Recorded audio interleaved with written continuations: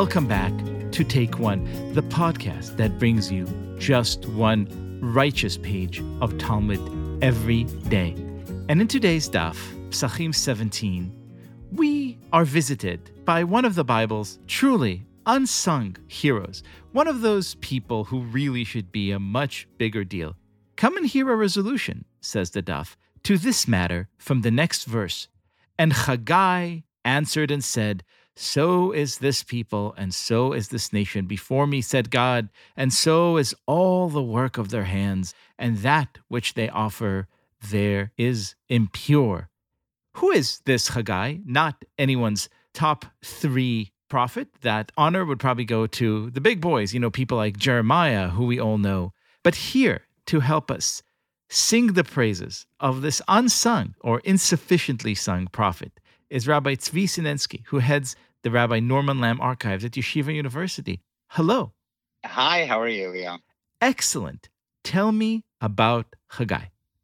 So it's fascinating. I was like most of us. He was not on my top list. He was not one of those go-to prophets when I was thinking about who our great heroes of the prophets are. And the truth is that about 15 years ago, I was asked to teach a course on the prophets who lived at the time of the building of the Second Temple.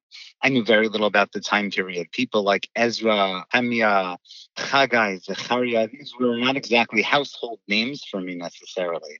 And Haggai, certainly among those, was truly unsung.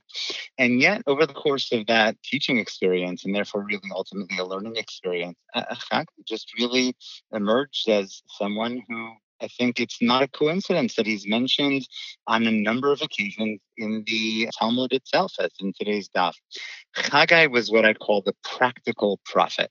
He lived at the time, he lived at the time of the, as I say, the rebuilding of the temple. And he was basically what I would call a pull up your sleeves and get the work done, practical, down-to-earth Zionist. He called for the Jewish people who at that time were quite despondent. They were poverty-stricken. The people who were in Israel, who were in Jerusalem at that time, who were rebuilding the temple, were not the wealthiest and were not the most self-confident bunch. And they were really quite concerned existentially. They were beset by enemies. They were beset by internal fractures and a sense of assimilation and just almost like they were a moribund community. Comes along Haggai and says, enough with this. God is with you. This temple has the potential to be even greater than the first temple, the Temple of Solomon. Let's get to work.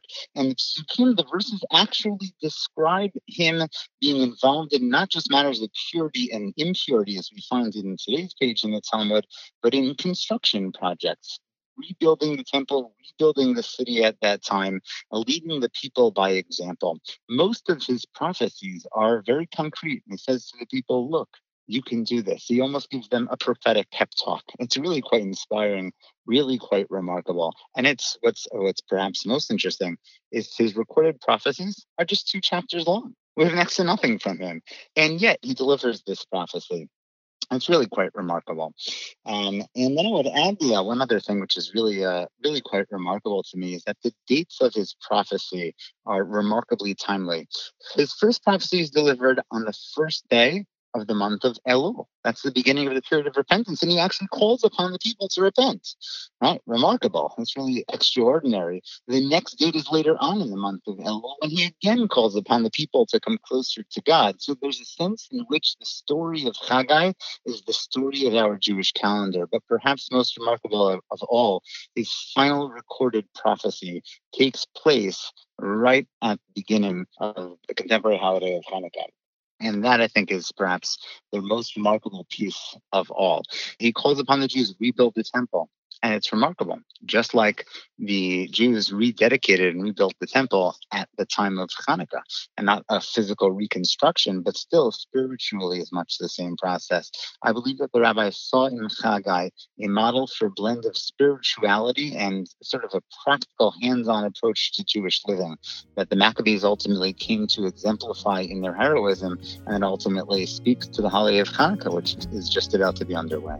And Lord knows there is nothing we need more desperately these days than a good, solid blend of righteousness and the practical, hands-on dedication to rebuilding this world ourselves. Rabbi Sarnetsky, thank you so much for being our guest. Thank you so much for having me. Always a pleasure.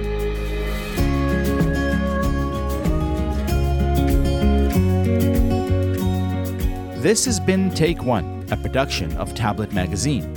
If you enjoy this show, please go and rate and review us on iTunes or whatever platform you use to listen to podcasts. Each week, we'll be releasing new episodes, Monday through Friday, covering the entire weekly portion of Daf Yomi. I'm your host, Leah Leibowitz. Our producer is Josh Cross, and our editor is Paul Ruest.